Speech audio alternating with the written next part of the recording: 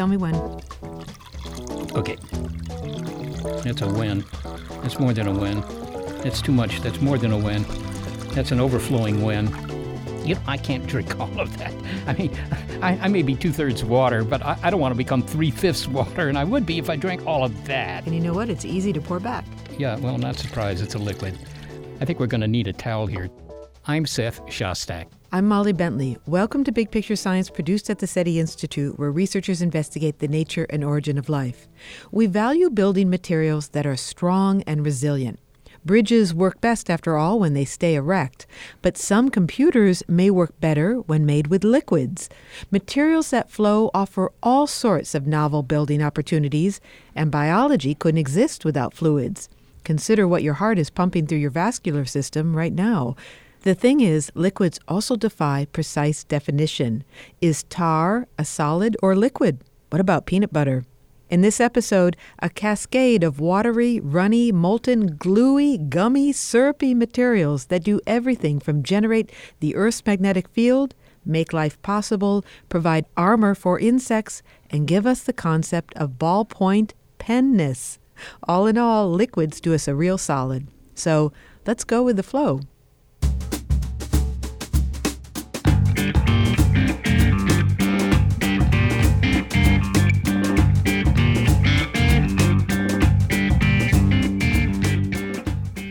Materials scientist Mark Miodownik must have the patience of a chess tournament referee. After all, how else do you explain how the University College London professor is able to sit and sit and sit and watch the behavior of tar? Although, to be fair, this is petroleum-based productivity. His higher purpose is to come up with ways to improve city infrastructure. I'm researching how we can make cities self-heal. And you might think, well, that sounds crazy. But if you look at the future and to global warming and much bigger storms and floods, it makes total sense that our infrastructure, our roads, our tunnels, our bridges, we're going to want them to heal themselves. And when we started researching the roads, we realized that they already heal themselves. That's an extraordinary thing, that the tar on the roads is actually a liquid. And when a big truck goes over it and you get a tiny crack formed, that crack heals itself. But had you asked him prior to his asphalt attentions whether tar was a solid or a liquid, he'd say that he couldn't say. And that stumper prompted the author of the book Stuff Matters, which was about the mainly solid materials that make up our lives, to investigate its runnier cousins, liquids. He discovered that they defy a definite definition. Yet liquids matter too. Not only would our lives not flow smoothly without them, we ignore their potential power at our peril. Liquids in the form of tidal waves or storm flooding can be the most destructive and deadly forms of matter on Earth. Liquid, the delightful and dangerous substances that flow through our lives, is Dr. Miodownik's latest book. And he doesn't skimp on the delightful part, whether it's the viscous smart materials being shaped into future computers or the surprising properties of the ink flowing from a ballpoint pen. That ink's operation leads us into a discussion of Newtonian physics. And yet, after careful study of the morphable material of our streets, to the sticky contents in his refrigerator, to the malleable alloys found in computer labs, this material scientist could not come up with a solid definition of a liquid. You've hit upon something that is slightly awkward for someone like me who's written a book about liquids, which is that there isn't, after all this, a definition I can stand by. As you say, in school we're told that there are these hard and fast categories of matter. But I should really say, instead of saying liquid, I should say something behaves like a liquid. Because it's shifty. Some things are solids and they behave like a liquid. Some things are liquids and they behave like a solid. It all comes down to how long you look at them for. So the tar on the roads, I was just talking about, you can look at it all day. You won't see it move, really, It moves over several days and it does depend on the temperature. So it's very, very viscous. On the other hand, there are some things that seem incredibly solid, like the crust of the earth, and they move over, months and years. But if you really want to say to someone, well, a liquid is this, the best definition I've got so far is that it will flow into a container and assume the shape of that container, because gases will flow, but they won't assume a shape. And solids, they can flow over long periods of time, but they generally don't assume the shape of a container. What about peanut butter? Well, peanut butter is a liquid. It's, when you buy peanut butter, you can see it because it has flowed into that container and taken the shape of it. And if you leave it around for a while, the top will flatten after you've taken a big scoop of the delicious stuff. So it's a liquid. And also, if you really want to know what a definition of a liquid is, just try and get it through airport security. They seem to have a very clear idea of what a liquid is, and they say peanut butter is a liquid. Well, it's also dangerous, at least to your teeth. Well, let me ask you this. I mean, from the standpoint of looking at these substances from a molecular point of view, I'm thinking of the way certain substances form crystals, maybe like salt. You have sodium and chlorine atoms, and they're all, in this lattice form. They're in this very regular structure, which I think allows them to hold on to one another very tightly, and as a result, it doesn't flow. Whereas a gas, they're not really holding on to one another at all. I mean, are liquids just everything in the middle where they're sort of holding on but not terribly tightly? I think exactly that's right, that liquids are somewhere in the middle of being a gas and basically being dominated by the thermal motion, the kinetic energy of the individual atoms and molecules. Whereas solids, the behavior is much more of a collective. If you pull one bit of a solid, the rest of it generally comes with it. You pick up the handle of your cup and it's a solid, so the rest of the cup comes with it. But liquids are not like that. If you take a bit of water, then the rest of the water just stays put. You seem to delight in the non-Newtonian properties of the ballpoint pen. I've got one in my hand here. What is meant by non-Newtonian? It sounds like something that shouldn't be allowed. Well, it's kind of annoying. A Newtonian is a statement of everything that should be right about the universe. Newton, when Newton went around, we thought we understood the universe. And ever since then, it's sort of been downhill, hasn't it? It's got more and more complicated. And that's true of descriptions of liquid because, you can think of a liquid as flowing into a container or down a hill, and we're all happy with that, and however fast it happens. But then it turns out to be more complicated than that because some things will flow, and when you increase the pressure on them, or the forces on them, they flow faster, and they just do that at a proportional rate, like water does that. But some things don't do that. They will hardly flow at all until you put some pressure on, and then they become incredibly runny. And vice versa. You get some things that are very runny and liquidy, but if you put them under pressure, they become very solid-like. So the very good example of that is a mixture of corn flour and water, a non-Newtonian behavior, because you can mix it with a spoon gently and it behaves like a liquid. But then if you punch the top of it, it will resist you and it will behave like a solid. And that's non-Newtonian. Well, let's get back to that ballpoint pen just for a moment, because that's a case where you put pressure on it and it becomes more runny. So what's happening when you put that ballpoint pen to paper? I mean, it's such an ingenious thing, the ballpoint pen. I think writing the book, I was in such awe of Laszlo Biro, who designed it, because he was struggling with the fact that he wanted to use printing ink. He thought printing would be much better ink to use for writing, but it's very sticky. And you can't put it in a reservoir and hope it will flow down to a nib of a pen. What to do, he thought? Well, if it's non-Newtonian, then if you put some pressure on it via the ball, it becomes runny, and he discovered this. And so it runs around the ball and onto the page, but then as soon as it's on the page, the pressure's off, and it immediately kind of solidifies and becomes all stuck. And so the thing is about that is that it's a very efficient way of getting ink out of a reservoir onto a piece of paper and for it to stick there. And that is the essence of penness. I got to say, that is genius. I mean, that makes me think of zippers, which I, took a long time to understand how a zipper worked. But the thing that I've never figured out is who could have come up with that in the first place? Never thought about ballpoint pens. I know, and I think that the thing about liquids that I really found fascinating writing this book was that we're constantly trying to control them because they have so much power to offer us. They have the ability to power our aircraft and our cars. They have the ability to kind of make these incredible pens. They have the ability to make liquid crystal displays for our mobile phones and our laptops. And yet, they're always slightly rebelling against us. In the case of a pen, it suddenly sprouts a leak at an inopportune moment and it's all over your hands and your clothes. Or in the case of a screen, you drop it badly and all of a sudden the whole thing goes haywire. And in the case of fuel, well, we know what happens when it goes haywire with fuel. Everyone dies. So liquids are this kind of amazing thing. They're powerful, but dangerous. And that's what I wanted to capture in the book. What makes them dangerous? Yeah, well, now, if you go back in time, of course, historically, if you were a king or an emperor, the liquids you would be fearing were poisons because, that was the easiest way to get rid of someone in power who you didn't want to be in power. You just slip a little bit of poison. You don't need very much of some poisons into their wine, and they take a sip and they're gone. And then we have the voluntary poisons, which we imbibe, many people imbibe every day, socially, which is beer and wine and vodka and all the spirits, because in there is alcohol. And alcohol, in the form that we drink it, is mostly ethanol, and that's a poison. That'll poison you, does poison us all. In fact, it's the poisoning that makes us feel relaxed. We're sort of disabling part of our system voluntarily. That's hence the word intoxication. It's toxic to your body, and you are intoxicated.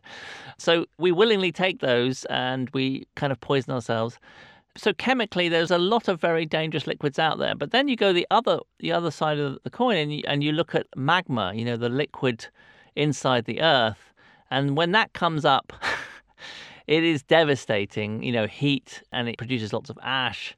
And then, of course, let's not forget the sea. I mean, this enormous liquid that we rely on, it stabilizes our climate. We're completely reliant on it. But the biggest natural disasters are all liquids, floods, tsunamis, hurricanes. Liquids are very destructive things. When a liquid flows, Mark, I'm thinking maybe of milk that you spill or raw egg that spreads over your countertop.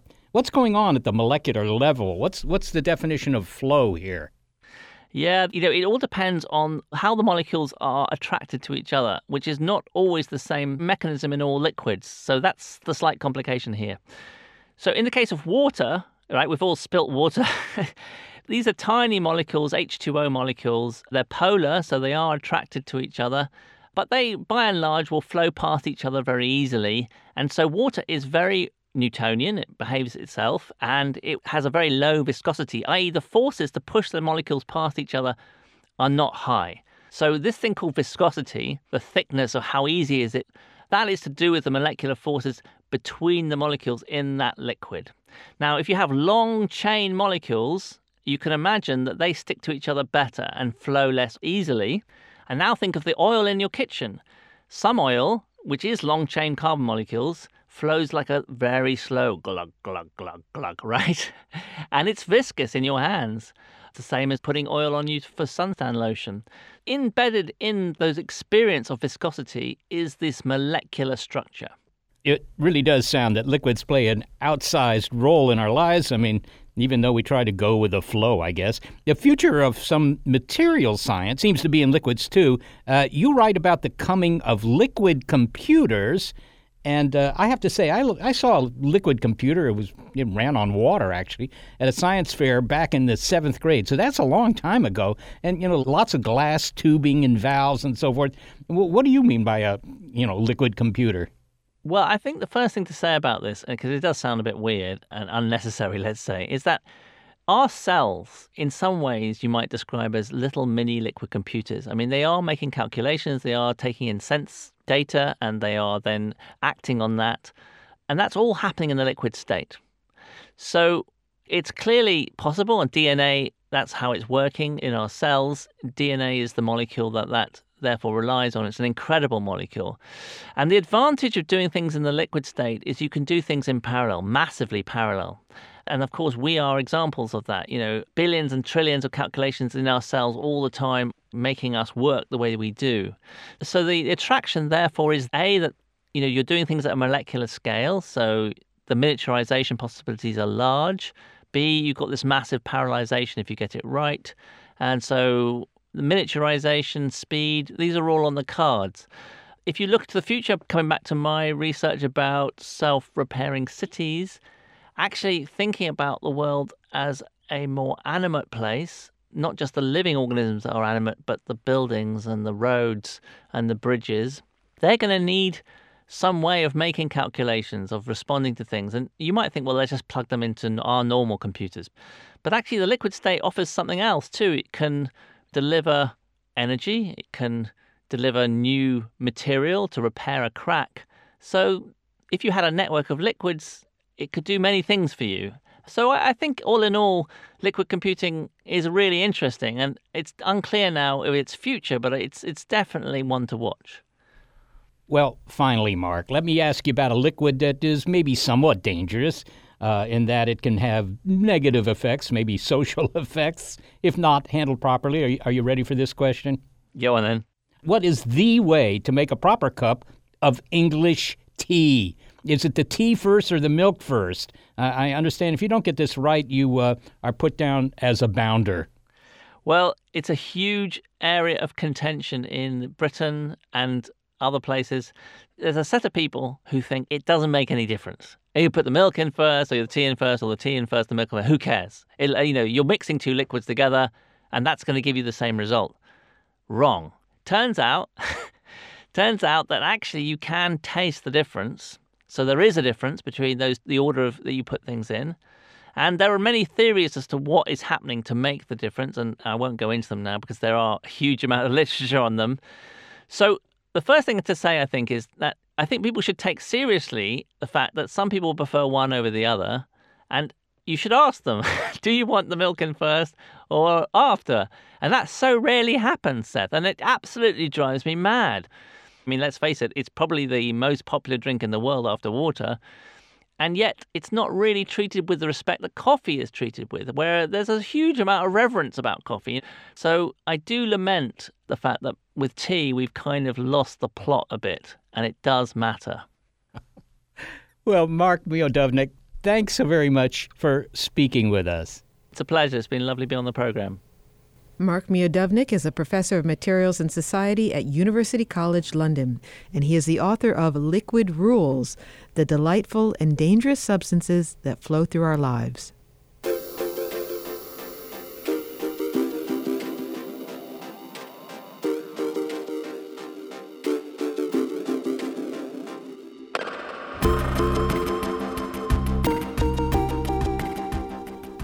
You might come across this liquid on a nature hike. Can you guess what it is?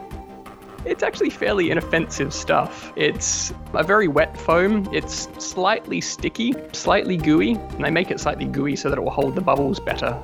But who or what is creating bubbles out of this sticky, gooey stuff? That, plus the molten material that makes the Earth's magnetic field move next, if you just go with the flow on Big Picture Science.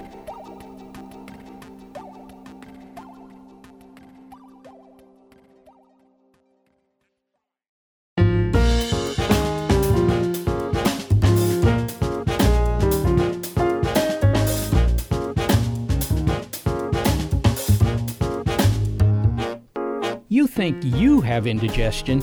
Our poor Earth's innards are sloshing around like the stomach of a milkshake drinking contestant at a dairy festival. Only in the Earth's case, its liquid interior doesn't cause havoc for adjacent riders on the tilt-a-whirl.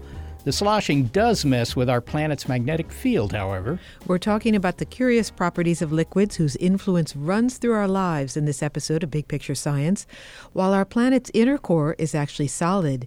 Go out a bit to the outer core and you'll find molten iron, and that outer core can wreak havoc on your compass's idea of north. Now, recall that the magnetic North Pole is not the same as the geographic North Pole. The North Magnetic Pole is the point at the Earth's surface where the Earth's magnetic field is exactly vertical. So imagine when you are using a compass, the needle of the compass will align with the direction of the Earth's magnetic field where you are. But if you were exactly at the pole location, then your compass needle would be unable to point anywhere because it would want to point exactly downward. And while the position of Santa's lair remains pretty much in the same spot year after year, the magnetic North Pole is on the move, and it moves by as much as 30 miles, roughly 50 kilometers, a year. Give it a passport. Since the 17th century, we know that it's meandered all over the Canadian Arctic, beginning near Prince of Wales Island and then moving a little bit southeast to the Boothian Peninsula and then turning north. All these are the islands that contain the Northwest Passage, by the way. And now it's leaving our neighbor to the north and is headed to Siberia across the Arctic Ocean at the top of the globe. However, not all poles that wander are lost. They're just driven by the molten iron core deep inside our planet. The molten iron core generates the Earth's magnetic field. Our planet is a gigantic bar magnet, if you will, one that is responsible for the aurorae and the working of compasses. And one of this scientist's tasks is to track it. My name is Arnaud Cheliard, and I am a geophysicist at the University of Colorado in Boulder. The Earth has a magnetic field, mostly because it has a core, which is made mostly of liquid iron and also some nickel.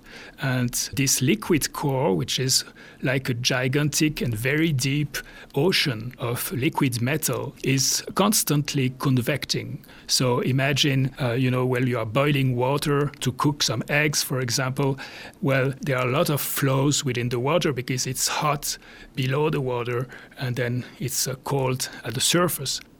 It's very much the same thing for the Earth's outer core. It is hotter at the center of the Earth, a place named the inner core, which is solid.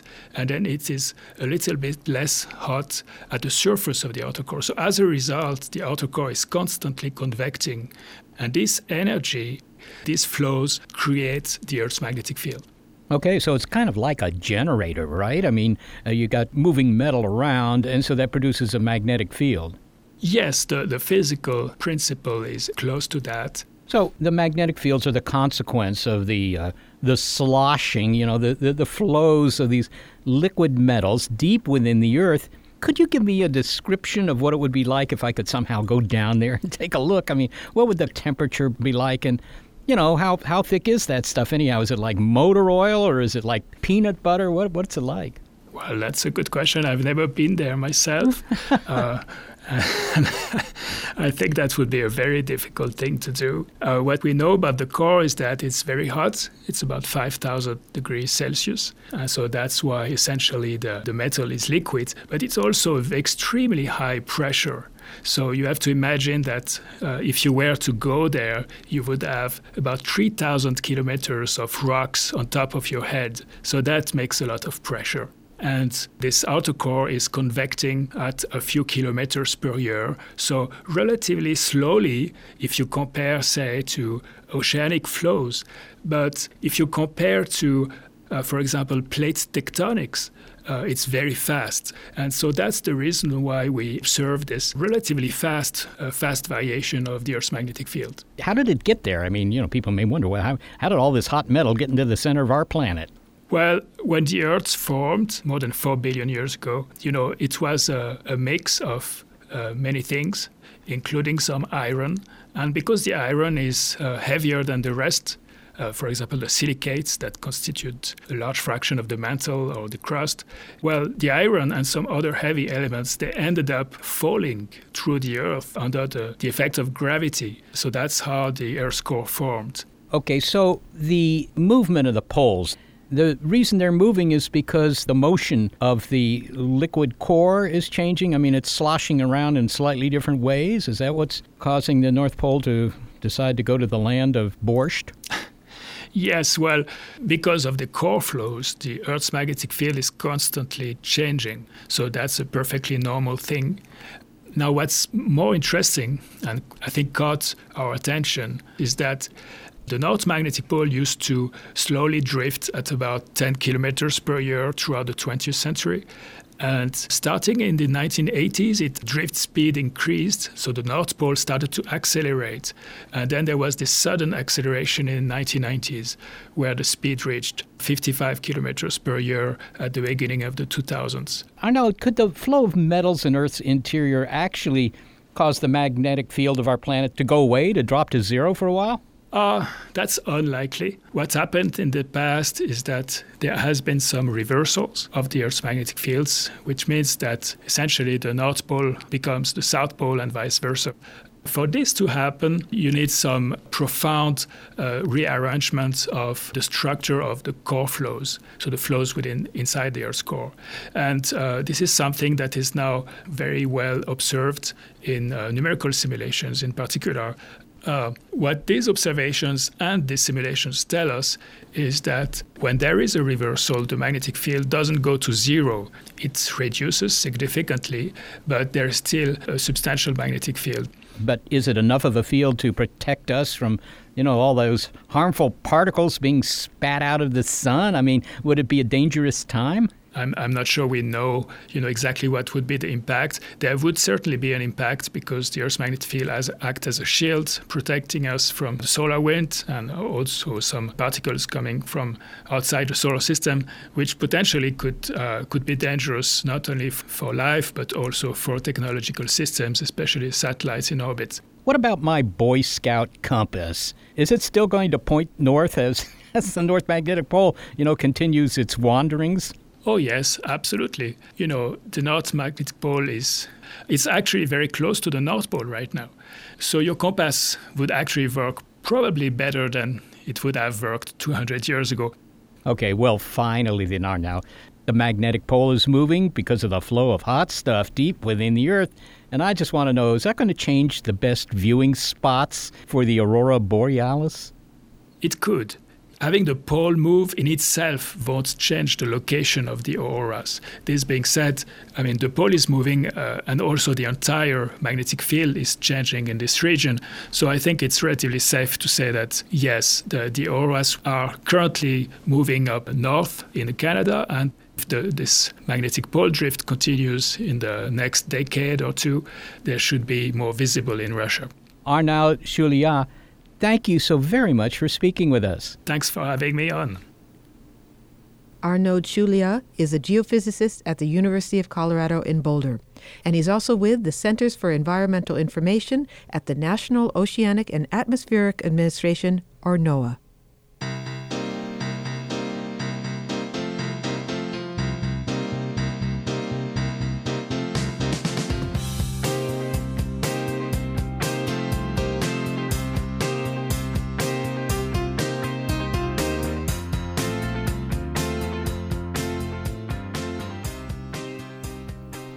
Liquids would not seem ideal material to build predator-proof houses, especially considering what the relatively more durable materials, wood and straw, well, they didn't work out so well for the pigs.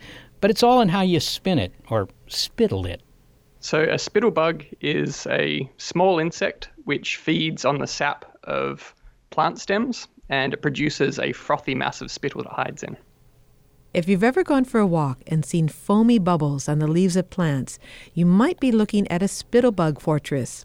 And as any cook knows, whipping up a froth is tricky. So a big part of how spittlebugs work is they have to make this fluid able to hold air bubbles, like when you're whipping egg whites or something like that. So it needs to be able to hold the bubbles without them bursting. Philip Matthews, a comparative physiologist at the University of British Columbia, says this bubble-building behavior benefits both the bugs and their brethren. And many spittlebugs can actually hang out together and all contribute to the same massive spittle. So you can get blobs of spittle which are many centimeters across.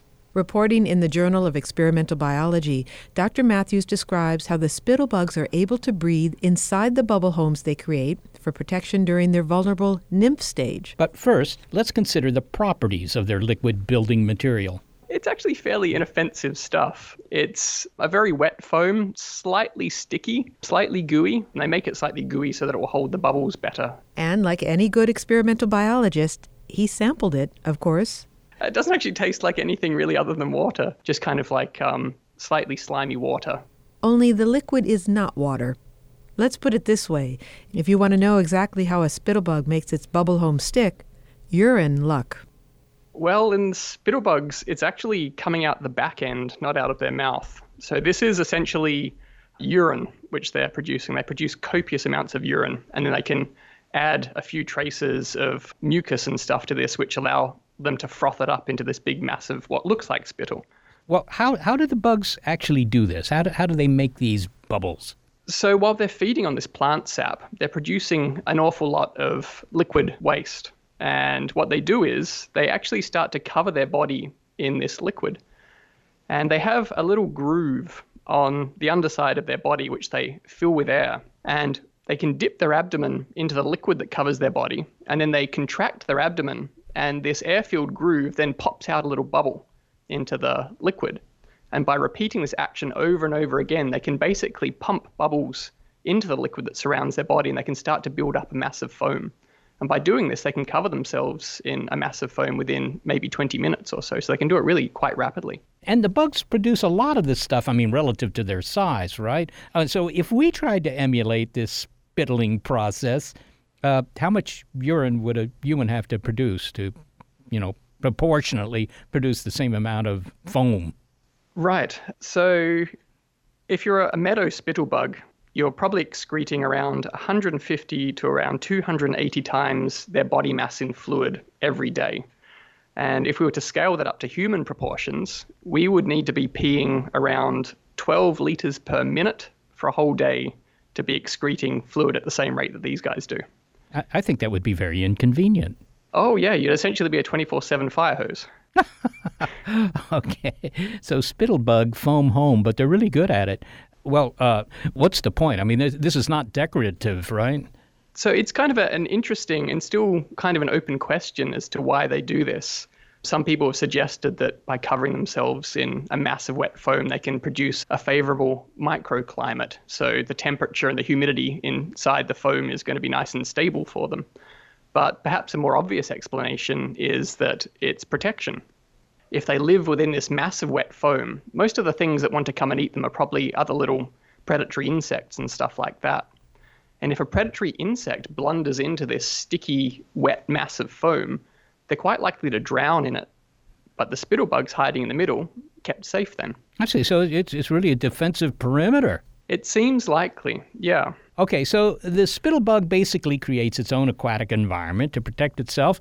But I think that one of your questions when you became involved with these guys was how do they breathe under all those frothy bubbles? And before you answer that, maybe it strikes me as a somewhat esoteric question, but perhaps you could tell us what prompted you to study these guys in the first place.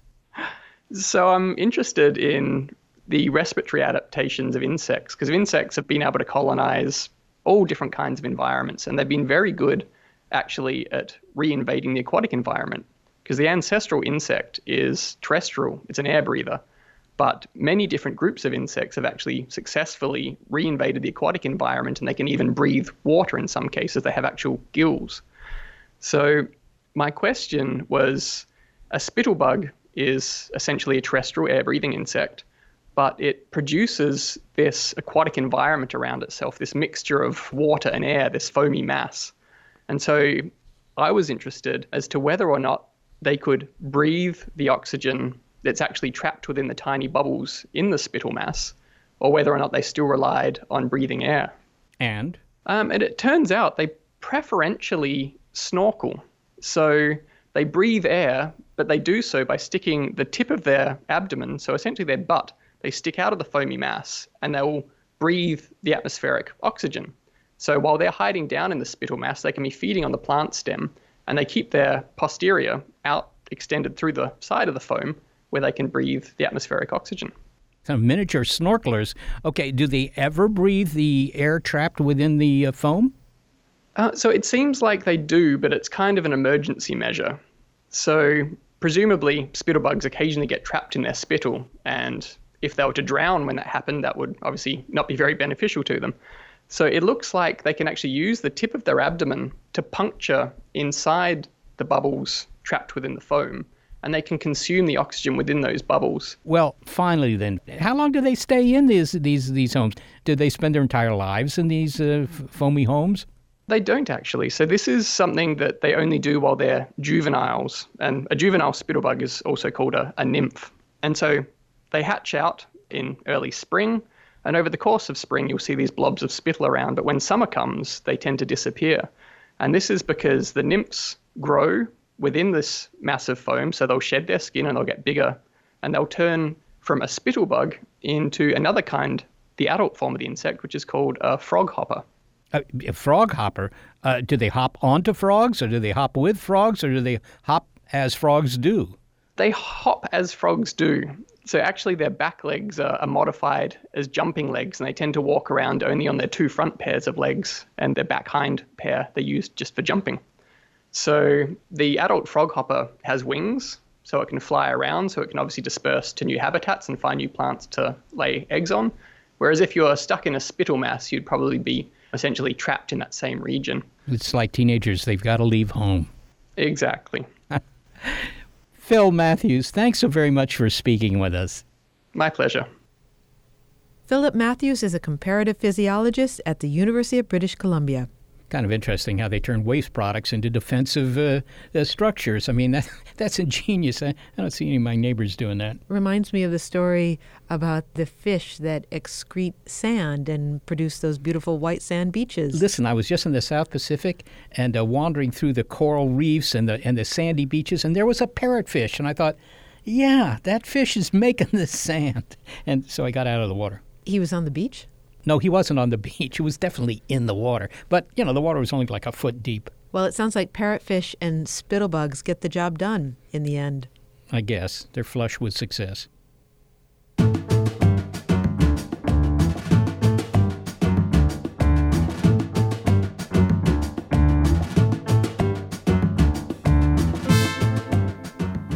We have another biological liquid coming up. Can you identify it? It carries oxygen to all the places in the body that need oxygen. It's a waste disposal unit, so it also removes things that we don't need, and it keeps us alive. The liquid that is near, dear to, and deep in your heart next, as we go with the flow on Big Picture Science.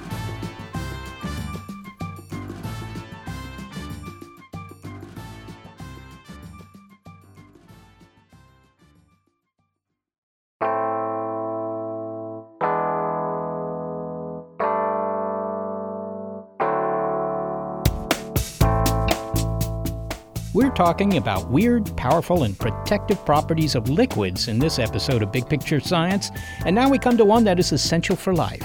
You may think you can smell it, or perhaps you faint at the sight of it, but nonetheless, your own supply of this stuff may be unfamiliar to you. O negative, A positive, AB negative, B positive. Do you know your own blood type? Most people do not. And yet 9 to 12 pints of the stuff is flowing through your arteries and veins, a collective distance of 12,000 miles a day, says journalist Rose George. And since we've heard what some of the liquids in this episode taste like, what about that distinctive taste of blood? I know what you mean about the taste. I mean, that's the iron. That's the iron in the hemoglobin. The author of 9 Pints, A Journey Through the Money, Medicine, and Mysteries of Blood, Rose George says misunderstandings about blood abound. From persistent stigmas around menstruation to why the use of leeches is not solely a practice of our medieval past. We need blood to live, but what exactly is in it besides those red blood cells that makes it so valuable? Rose George gives us a recipe for blood. So you've got your red blood cells, and they're the ones that give us our strength, and they're the ones that carry the oxygen around the body. Then you've got your white blood cells, and a good way of thinking of these is if you've watched Star Wars, then think of them as kind of nice stormtroopers. So every time the body is threatened with an infection, then your white blood cells will come and attack the invader. So they keep us healthy. We also have plasma, which is also known as the yellow stuff. So that's the 55% liquid portion of blood. That's got lots of really useful proteins and things like immunoglobulin and really, really useful stuff that's also very, very lucrative. So all in all, blood is a very, very useful and efficient liquid. You didn't mention something I learned about in high school called platelets. Are they in there? I did not mention platelets. You're right. They are in there, of course. Platelets are clotters. So when you cut yourself, blood and the body does a pretty amazing thing, which is it clots in exactly the right place and only in that place. So if you injure yourself, you don't want all your blood to clot. You don't immediately want to turn into a big plug of blood. So your body does what's called a clotting cascade. Some of the actors in that cascade are platelets, and they all rush to the scene of the injury, and they immediately make blood clot so that you do not lose your blood and then die. Now, Rose, a simple blood test, I mean, to the extent that it's simple, it can tell us a lot about our health. Give me an idea of what sort of things can you learn by, extracting, all those cc's of blood and then sending them off to a lab somewhere? There's really too much to answer. There are so many things you can find from blood, and it's really one of the best diagnostic windows really into the body. So that's why when lots of things are wrong with you or you're worried about something, then immediately your physician is going to ask for bloods, because a simple blood test can tell us an awful lot about our body and how it's working. What are the physical properties? I mean, is it just as viscous outside the body before it dries up or clots or whatever it does as it is inside our veins and arteries? Well, if you look at red blood cells, for example, red blood cells inside the body last for about 142, 143 days. Blood removed from the body, it becomes a more fragile thing. So once blood is outside the body, we need to mix it with things to keep it as healthy and as viscous as it is inside the body. So outside the body, it can have a shelf life of between 37 and 45 days. So obviously that's a lot shorter than the time that red blood cells happily meander around our body or whoosh around our body. Before our modern understanding of blood, I mean, as we've been discussing here, what did people think it was?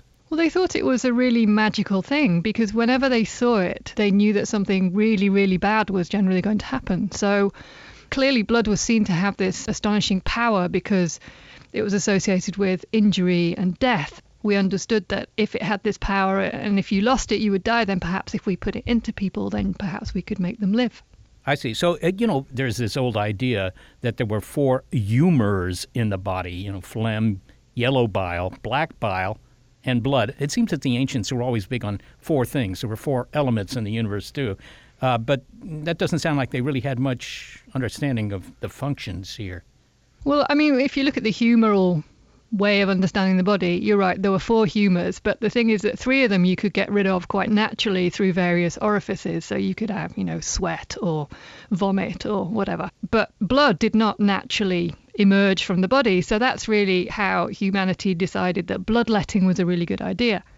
And the idea came about that if you removed blood from someone's body to the point where they were ideally still alive at the end of the process, you could balance the humours of the body and therefore put things right that were going wrong in the body. So that was the theory behind, bloodletting, which, at least in recent years, was done with leeches. It sounds like a make-work project for leeches. When did they stop doing that? And was there any indication that it worked? Leeches in particular? Yes. They're still using leeches. Oh. They're not old-fashioned and they haven't died out. They've actually been rehabilitated. So in the 18th and 19th century, when bloodletting was a really big deal and you could be treated with bloodletting even for severe blood loss. And there are some famous people who have died from excessive bloodletting, most notably George Washington. So it wasn't always successful. And the leech was seen as a kind of gentler way of getting rid of blood because it wouldn't take that much. And also, a leech has a natural anticoagulant, which means that blood can keep flowing. So if you stick a leech on you and then you remove the leech, or the leech drops off when it's full, the blood will still keep flowing. So it's kind of efficient and a bit of a bargain to use a leech. You said it's still being used. Where? Routinely in plastic surgery units. It's particularly useful in microsurgery. So if, for example, your finger or your nose or your ear has been ripped off for some reason, and they want to reattach it, it can be very, very difficult because the blood vessels are so tiny that even if they do reattach the blood vessels, the blood might not flow properly and it will clot and clog and your reattached part might drop off. So in that situation, about 30 years ago, it was realized that maybe a leech was a good idea. And in fact, the other day I was at a book festival and I was talking about leeches because I think they're really fascinating, much as I don't particularly want to have one anywhere near me. And a woman came up and said she was a nurse, and she said, I applied a leech yesterday. And she said it like it was no big deal. I guess not. I mean, they're rather docile critters, are they not? They're really useful critters. I mean, yes, apparently they don't hurt. And they're quite polite. They'll just take their fill, which is not that much, and then they'll drop off. The trouble is then that they move So there have been very many papers in the scientific literature about the problem of leech migration. You can find them up the curtains, in the bathroom, under the bed, anywhere. I see you develop a leech infestation. Well, they're not going to breed, they're just going to disappear. So you might have to find them. Well, it sounds like I'd have leeches on the loose. Now, Rose, there was a 2018 film about menstruation called Period, End of Sentence, and it won an Oscar for Best Documentary Short. It explored lifting the stigma surrounding menstruation in rural India. What was the stigma there? Well, it's the present tense. There's still lots of stigma, and it's so profound and so endemic and so widespread that much as I applaud the fact that this film has won the Oscar, I suspect there will be a need for more films in future. The stigma around periods is long-standing. It's thousands of years old. If you go back to Pliny, who was a Roman writer and wrote a very famous book of natural history, he was pretty common in what he thought the menstruating woman was, which was essentially this witch. So he wrote this description of how a woman who was on her period could walk through a field of corn and all the insects would drop off the corn and all the trees would be stripped bare. Really amazing. I mean, I wish that were true. But this phobia of menstruation continues in parts of the world today. I mean, I think it continues everywhere. It just takes different forms. I mean, if you look at the extreme version in places like Nepal, there is this very unpleasant tradition, in my view, where a girl or a woman who has a period is banished from her own home and has to sleep in an unheated, I'm going to call it a cowshed, but actually the cowsheds were better than the huts that I saw that women were forced to sleep in. She's not allowed to eat with her family. They're not allowed to touch her. She's not allowed to set foot over the threshold of her own family home. Now, that is extreme. But even, for example, in India, there is a widespread belief that if a woman or girl is menstruating, she shouldn't cook because she will pollute the food. And also that she can rot pickles, which is quite astonishing when you consider that a pickle is a vegetable suspended in acid. But these are really widespread stigmas and taboos, and they have really nasty effects because sometimes they will stop women and girls being able to do what they want to do, maybe go to school or work or go to temple. They're not allowed to worship. So they do have real life effects. You occasionally read about efforts to produce synthetic blood, which would, I suppose, obviate a lot of fears about, the contaminated blood or the trade in blood and so forth and so on. But as far as I know, we still don't have synthetic blood, right?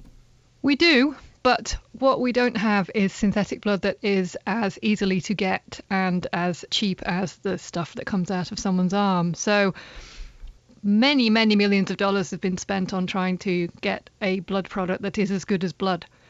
But we haven't yet. But in recent years, a team in the UK has managed to create red blood cells that do seem to work as well as our natural red blood cells in transporting oxygen. So we can make it, but it's very, very expensive. So for now, it's probably only going to be useful in very rare blood conditions where it's often very hard to find a compatible donor.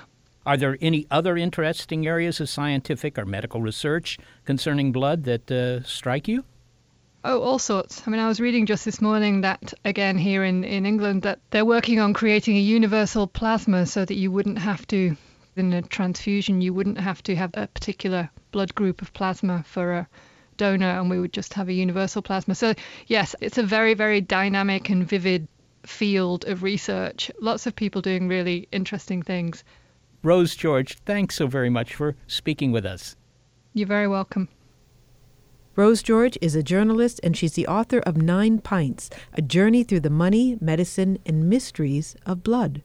So what we've heard in this show are some very interesting examples of useful liquids like blood, for example, which is our life force, but also self-healing pavement. We've heard about froth that can protect certain kinds of bugs. I mean, liquids are great because you can pump them, you can pipe them, you can pour them. And I'm just thinking, if the interactive force between molecules was a little different in an alternative universe, that might be a universe without liquids. Man, that would also be a universe without life, at least not as we know it. liquids are really a sensational state of matter.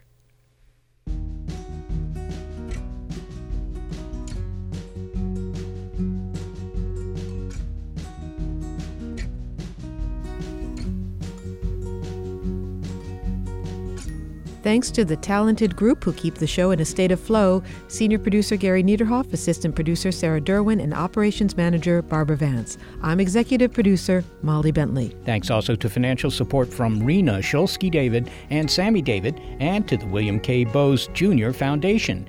Big Picture Science is produced at the SETI Institute, a nonprofit scientific and education organization whose scientists study the origin and nature of life. I'm the Institute's senior astronomer, Seth Shostak. Also, a big thanks to our listeners as well as our Patreon supporters. Your ears have been attuned to an episode of Big Picture Science called Go With the Flow. If you want to hear more Big Picture Science, you'll find a cascade of episodes in our archive at bigpicturescience.org. You may be listening to our radio show, but did you know we're also a podcast? Subscribe to the BiPi-Sci podcast, and you'll never miss an episode. You'll find links on our website to the platforms that carry us.